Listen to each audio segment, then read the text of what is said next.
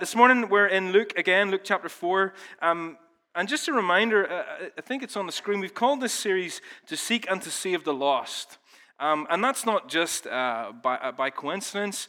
It's one of the verses in Luke chapter 9. But it's really the overriding theme of this whole gospel. As I read it and understood it, this is what keeps coming up over and over and again. And it'll probably appear in every passage that we look at. And one of the reasons that this is so important is because Jesus, through Luke's telling of his story, very often causes us to think about, well, who are the lost? Right? Who exactly is it that Jesus has come to seek and to save? And this is something that we're going to look at again and see in this passage this morning.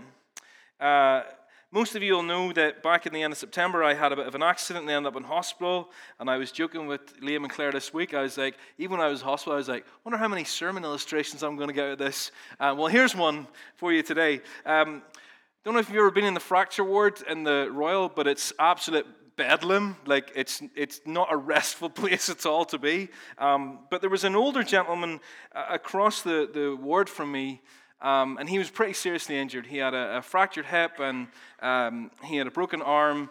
And the sad thing is, even though he was pretty seriously injured, he kept refusing treatment. And he would keep trying to get out of bed and try to get off the ward. And anytime a nurse would come and help him back into the bed or explain why he was there, he would just get really frustrated and he would keep saying, I don't need to be here. There's nothing wrong with me. Like, why are you trying to keep me here? Even though he was pretty seriously unwell.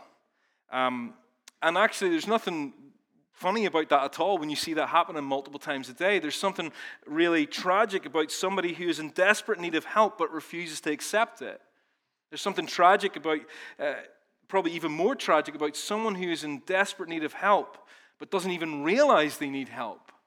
It was a sad sight to see. And what we see in our passage this morning is that we are all in need of help. We're all in need of the gospel. And if we don't recognize that, it can have tragic results. In other words, what we're going to see this morning is that the gospel of Jesus is for all who are in need. And we need to recognize that that includes us.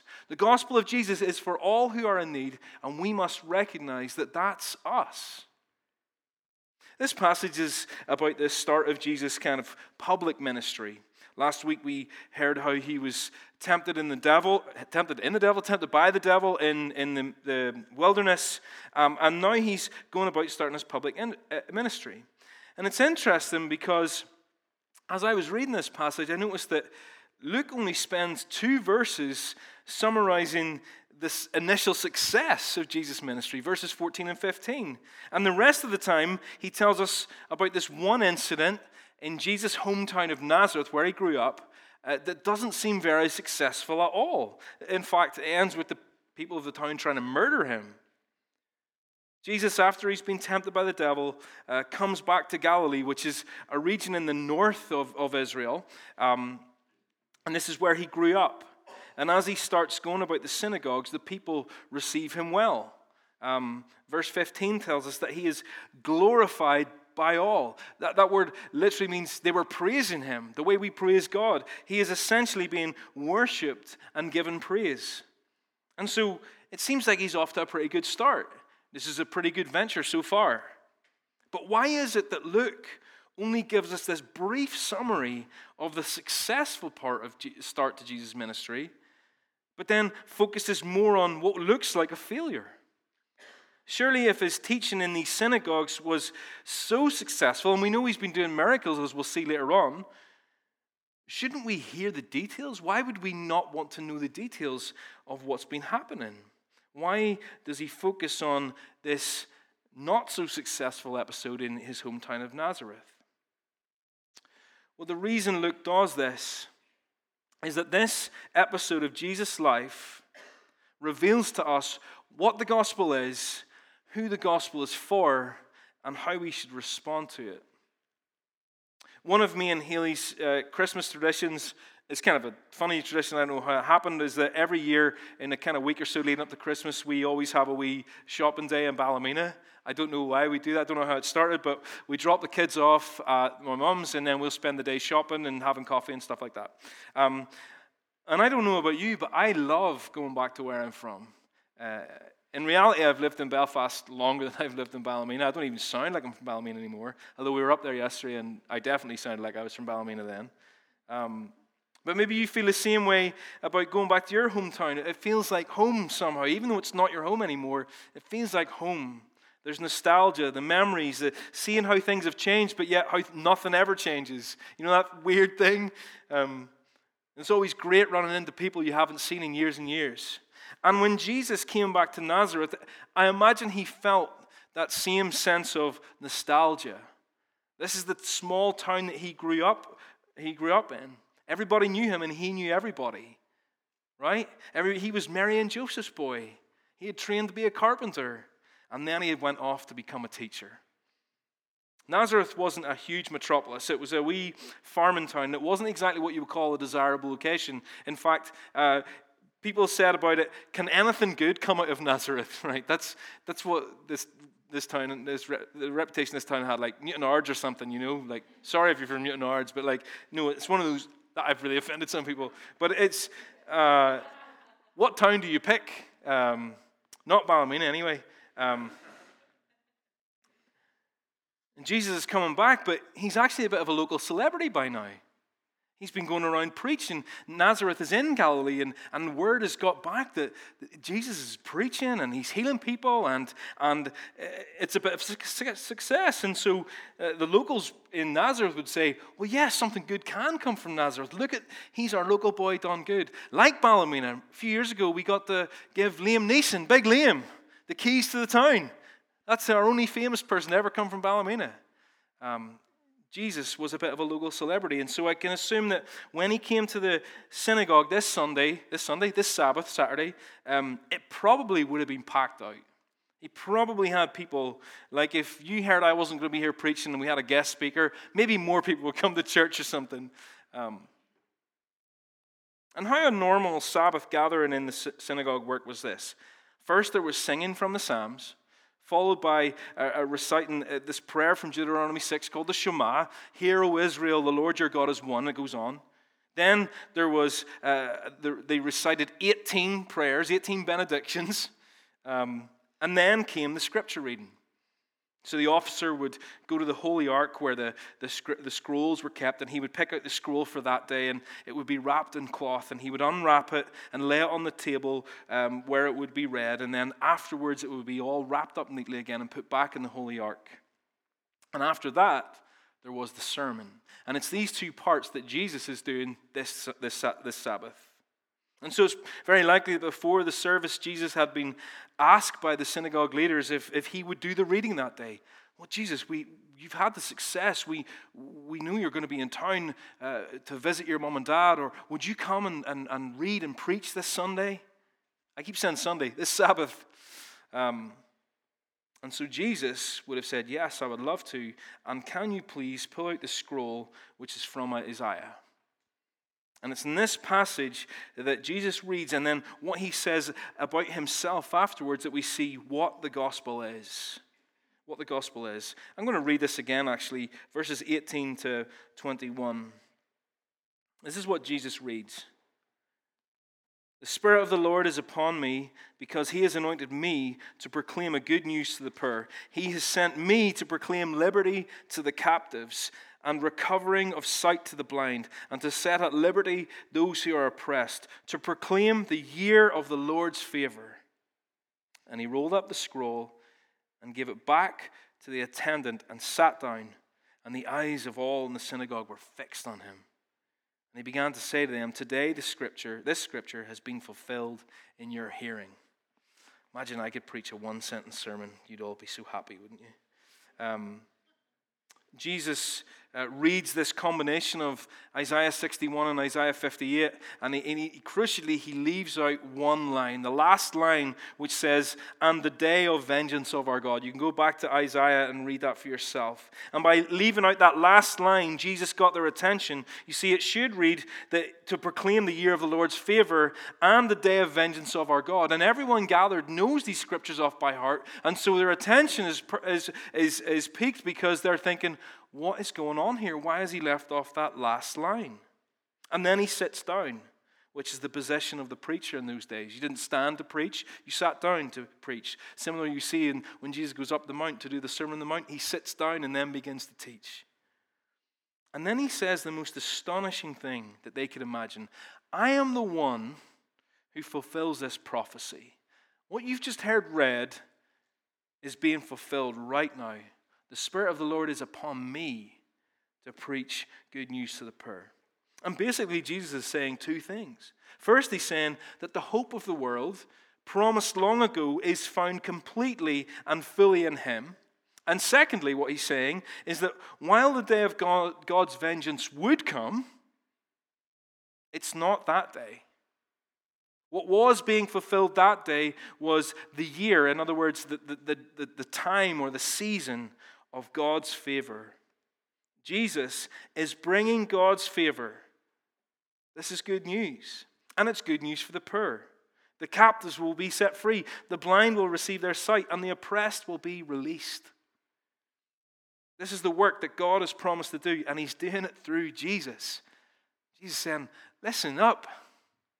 This is happening. It's happening right now. And he mentions in this passage 4 groups of people. The first are the poor. Now, the poor can mean a couple of things. It certainly covers financially poor people. But it's more than that as well. Jesus' emphasis is always on the spiritually poor as well. And it's often the case you find that the materially poor are more aware of their spiritual need. And you probably know this to be true from your own experience. Not because I imagine any of us are particularly poor, but the opposite. Most of us, and the people we're friends with, are pretty well off in the grand scheme of things. You might not have thousands of pounds in the bank, but most wager have to sleep in tonight, have food to eat, and have mobile phones and the internet. And that puts us in a pretty well-off, comfortable position. So if it looks like we have everything that we need, clothes, food, entertainment, knowledge, information, how on earth do we begin to see that we have any need at all? The word for poor that Jesus uses here is the same word that is in the Beatitudes. Blessed are the poor in spirit, for theirs is the kingdom of heaven. In other words, the people who actually enter God's kingdom are the people who realize that they're poor, realize their need for him. And often, people in material need are more open to the gospel message because they find it easier to recognize their spiritual need, because they live in a state of perpetual need. And Jesus says, my coming is good news for those in need. Next, Jesus preaches that the captives will be set free. Now, I love this one. This word technically means prisoners of war. Not that there were any prisoners attacked in Nazareth, but Jesus is again talking about captives in a spiritual sense. And it's maybe hard for us to recognize ourselves as captives, isn't it? But what about spiritual bondage? Bondage to money, or maybe even money worries is maybe more accurate for a lot of us. Bondage to guilt. I guarantee we all know what that feels like. Bondage to the hurt that you just can't seem to let go of. Bondage to your insecurities and the lies that Satan tells you about yourself. Bondage to the endless stream of rubbish that you scroll through on Instagram. Wish I didn't look at this thing so much, but why can I not put it away? Bondage to sin. I know we all know that one. The same old behavior that you do over and you just want to stop, but somehow you can't. Do you ever feel like that? Because I know I do. Well, here's the good news, and this is what Jesus is preaching to us this morning. He's preaching to these group of Nazarites 2,000 years ago, but he's preaching the same message to us this morning. He has come to set free those who are captive to sin, those who are prisoners of war against evil. And if you're a Christian, you are in Jesus. You've been spiritually engrafted into him. And so you share in his victory over your sin. And this is like a tangent. I could preach another sermon on this, but I just know this. If you are in Jesus, then you no longer. Before, we are truly slaves to sin, but now he has set us free, and we don't have to sin anymore. We have victory over that. It's like Jesus has bust open the doors, but we somehow choose to stay inside the dungeon. And Jesus says to us this morning, I have come free. That's the gospel. And Jesus goes on to speak about the blind, that the blind will recover their sight. Now, being blind is one of the main ways that the Bible talks about how we are outside of Jesus, right?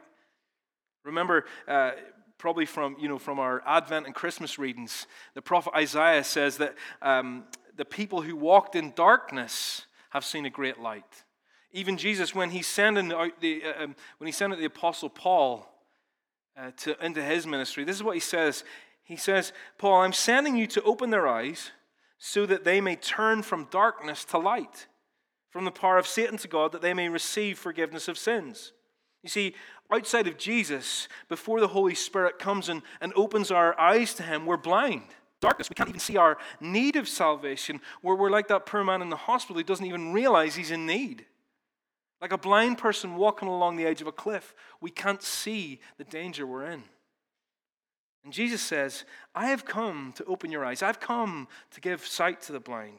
This is the gospel. And then finally, Jesus mentions the oppressed. Release the oppressed. To set at liberty those who are oppressed. The idea behind the word oppressed is, I feel like I'm doing a lot of word talk this morning, but bear with me. The idea behind the word oppressed is, it means those who are crushed. It literally means broken into pieces, shattered. Jesus has come for these people. And that's good news, isn't it? I feel broken into pieces. And if you don't today, I guarantee that throughout your life, you will at some times feel broken into pieces. Maybe you feel shattered. Maybe you feel crushed, pressed down by the guilt of your own sin. Wishing you could be a better friend or a better daughter or a better husband or a better wife or a better dad or a better mom, a better employee. Just trying to figure out, why can I not get these relationships right? Maybe you're crushed by the weight of peer pressure or social media pressure, the weight of insecurities and shame and body image and failure and fatigue. We carry these things around like a weight so it feels like we're stooped over. And Jesus says to you, I have come to set you free. I'm going to lift that weight from you. I'm going to build back the pieces that you've been broken into. R. Kent Hughes, who's another teacher, he puts it this way, and I had to quote it to you because it brought me to tears. Apparently it has again, I haven't even said it yet. He says it this way, he says, Jesus comes to those who are squashed by life's circumstances, who can see no way out, who find living itself an oppression. Wow. And he gives them freedom. That's our Jesus. That's what he does. So what a message this is. There is freedom for those who are crushed, freedom for those who are prisoners of war. There is sight for the blind. That's what Jesus does for us. This is the gospel. This is the gospel that Jesus preaches, but he's more than a preacher. He's not just the messenger, he's the Messiah. He doesn't just preach the message, he fulfills the message. He doesn't just give the message, he is the message. I get up here to preach on a Sunday, and all I can do is deliver a message. All I can do is point to Jesus. But when Jesus preaches, he also fulfills what he's preaching. And this is why Jesus. I was joking with somebody the other day, and I was saying, I feel like every sermon I preach is the same. And I was joking about it. It's always just like, look at Jesus, trust Jesus, repent and believe. And as I was joking about this, I realized I do preach the same message every Sunday, and you know what? I'm going to continue to, because I've got nothing in me to look to. What other message is there except look at Jesus, trust in Jesus, repeat Jesus? What other message is there? He's the one who sets the captives free, not me. Who else can open the eyes of the blind except Jesus? Who else can bust open the prison doors and set us free from the guilt and the shame that we carry? So let me say it again in case you haven't heard me say it before. If you want forgiveness for your sin, if you want to be redeemed and your insecurity and all the things that crush you and keep you prisoner, repent and believe. Trust in Jesus, and He will set you free. Now, can you imagine what it was like to hear Jesus Himself read this and then explain it? There's never been a thinker or a communicator like Jesus. And the reason I know that is because He can think and communicate without sin. He can learn perfectly without sin. He can teach perfectly without sin.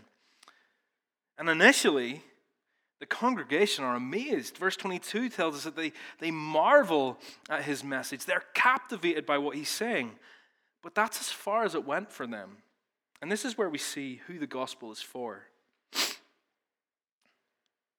Now remember where Jesus is. He's back in Nazareth.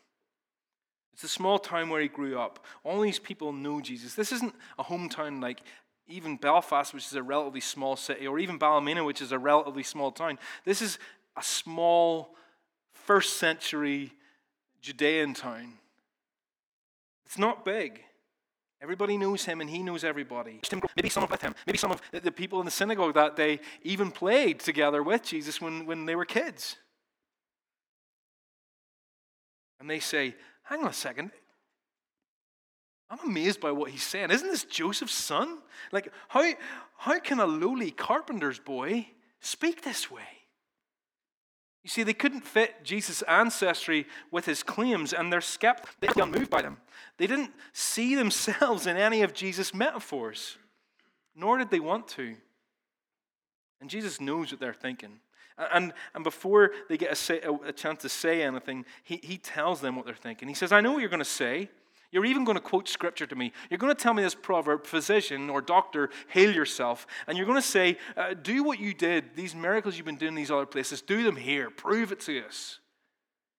We need a sign. Prove you are who you say you are. Because all we see is a carpenter's son who's gone off and become a big shot and has come back telling us who we are and what we need to do and that we're sinful. You see, in some ways, they're so familiar with Jesus, yet they can't accept Him. They have their perception of Him, but they actually can't handle Him telling them that they are poor, blind, oppressed captives in need of salvation. They think they know Jesus, and so they just want Him to do what they want Him to do. Maybe the place was packed out that Sunday just so, because they thought maybe Jesus was going to do a miracle. And listen, like this too. In Northern Ireland, we can be so familiar with our perception of Jesus, who we think He is, and who we want Him to be, that we just can't accept it when He challenges us, when He reveals our need of salvation. And the warning is that it's totally possible to think we know Jesus, but not accept Him. And you might ask, well, listen, I'm part of this church. How do I know if that's not me? Well, if you don't accept your spiritual poverty, if you don't recognize your need for Him, if your head is full of knowledge but your heart isn't full of grace, then it may well just be that you think you know Jesus but aren't really accepting Him. Same goes like the people of Nazareth. If you want a sign more than you want the Savior, maybe you really aren't accepting Jesus at all. If your prayer is more, Jesus, why aren't you doing this for me in my life, than it is not my will but yours, then maybe you're accepting Him. And then Jesus, being the amazing teacher that He is, uses two stories from the Old Testament, which obviously He has memorized, to illustrate His point. Stories that, by the way, the congregation would have been very familiar with too. Listen to these stories He tells in verses 25 to 27. But in truth, I tell you, Jesus says, there were many widows in Israel in the days of Elijah, when the heavens were shut up 3 years and 6 months, and a great famine came over all the land. And Elijah was sent to none of them, but only to Zarephath in the land of Sidon, to a woman who was a widow. Here's 3 things. Land of Sidon, Gentile, woman, widow. Bottom of the heap, okay? Bear that in mind. Not desirable. Not a good, godly person who's close to the temple, who's close to the seat of religion. And then he goes on. And there were many lepers in Israel in the time of the prophet Elisha, and none of them was cleansed, but only Naaman the Syrian. Dirty Syrian. He's a Gentile again. Jesus uses these stories to show the people that in spite of what they think, they are actually in spiritual need. You can read this story of Elijah and the starving widow in 1 Kings 17. Elijah comes across a woman. The prophet Elijah comes across this woman, and she's gathering sticks to light a fire. And basically, she's going to make a meal for her and her son so that, as she puts it, we can eat and die. The woman is starving. There's been a famine in the land. There's been no rain for 3.5 years. There's no way out for her and her son. And so she's resigned herself to the fact that after this last meal, her and her son are going to starve to death. Now Elijah responds to her by saying, afraid. That's like, when someone's worried and you're like, look, don't worry. Elijah says, don't be afraid. Go and get the last of your food. Make some food for me. Then make some for yourself and your son. Because God has promised that your jar of flour and your jug of oil will not run out until this famine is over. And amazingly, starving Gentile widow woman trusts the word of God. And she does what Elijah says, and sure enough, her food doesn't run out. So why does she trust him? Why does she trust Elijah? If she had been like the people of Nazareth here, she probably would ask for a sign. She might have said, well, give me some proof that what you're saying is true, that my food won't actually believe, and then my food won't run out, and then I'll actually believe and do what you say. But she doesn't. She simply trusts and obeys. She simply accepts and realizes her absolute poverty and her lack of any means to do anything about it. Now imagine if she had cupboards full of food, larder stacked with tins, and a freezer full of meat and vegetables. She might have trusted lies. But for her blessing was that she realized that she was desperately in need of God's help. And once she trusted God, there was plenty of evidence that he is faithful. And this was the problem of the people of Nazareth. They wanted evidence that Jesus had come to free the captives and give sight to the blind. And if they wanted that evidence, all they had to do was believe, and there would be answers. But of course, the problem was that in their eyes, they didn't need to be freed because they weren't captives. They didn't need sight because they weren't blind. They were good, respectable, synagogue-going, family-oriented citizens of Nazareth. How dare Jesus tell them that they are in spiritual need, like this widow, this Gentile, this starving person? And then Jesus really drives his home point with the second story, the story of Naaman the leper. You might remember this story from a few weeks ago when Nathan taught on this in our gathering. Naaman, it was the commander of the Syrian armies. The Syrians are the enemies of Israel. And he's sent by the king of Syria to be cured of his leprosy. And he comes to the prophet Elisha. And Elisha tells him all he has to do to be cured is to wash 7 times in the river Jordan. And Naaman is furious. That's it? Washing that stinking river 7 times? Don't you see how important I am? Look at this literal truckload of money I've brought. He literally brings a truckload of money. And second, if I do have, there are far nicer and more important rivers for me to wash in that filthy stream. But then his servants convince him to do what the prophet has said. They say, look,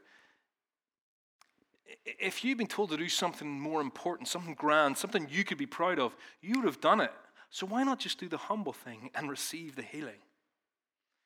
and the synagogue goers of Nazareth. Not only was Jesus telling them that they are poor, captives, blind, and oppressed, but now they're told that they are less spiritual and just as needy as a Gentile leper, just as much in need as a starving Gentile widow, just as unclean and in need of a cure as someone with an incurable, filthy skin disease, and they can't handle it.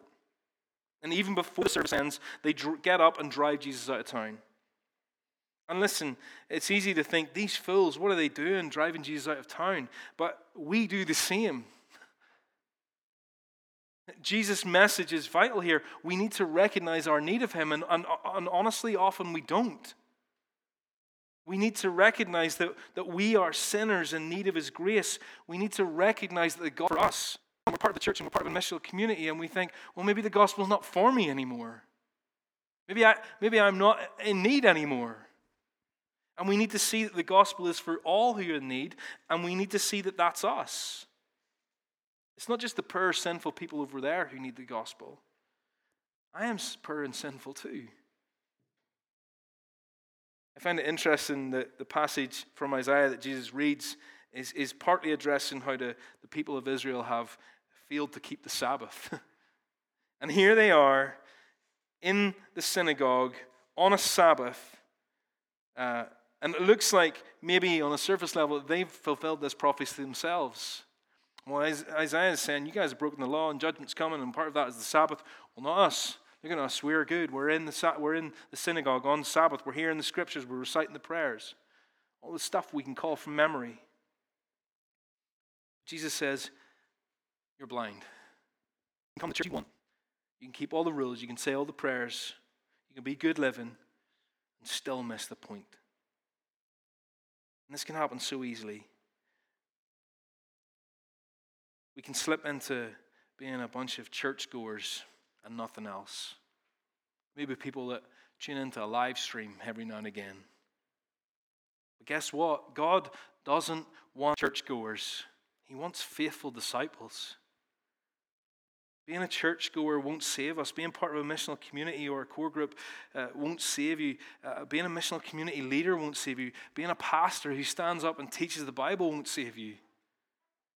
Only recognizing our need for Jesus will save us. And the gospel isn't just for non-Christians, for people outside the church. It's just what we need to see, that the gospel is a message by which we are saved, but it's also the message by which we live. What other plea is there? It's why I keep saying to us every Sunday, look to Jesus, believe in Jesus. We're not saved by the faith that we had one day when we were 10 years old, when we said a sinner's prayer. We're not saved by the faith we had yesterday. We're saved by the faith in Jesus we have today. Daily recognizing our need of him. Daily recognizing that without him we are poor, blind, oppressed captives.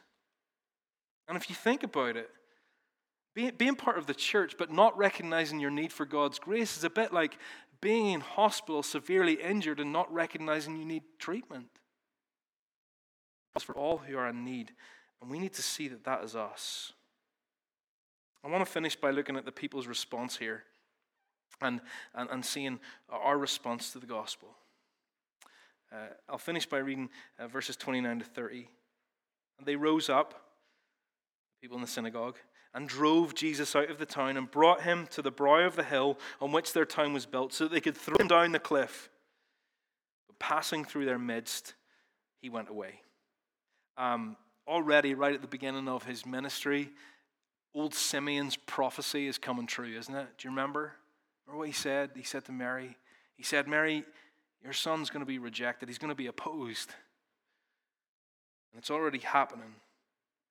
So you either believe him and worship him as Lord, or you cliff. And in a very real sense, we need to ask ourselves, what are we going to do with Jesus? What are we going to do with this message he preaches? Are we going to recognize our need and accept him, or are we going to try and get rid of him? Notice what happens here. Jesus passed through their midst and went away, right? Something mysterious and miraculous happens here.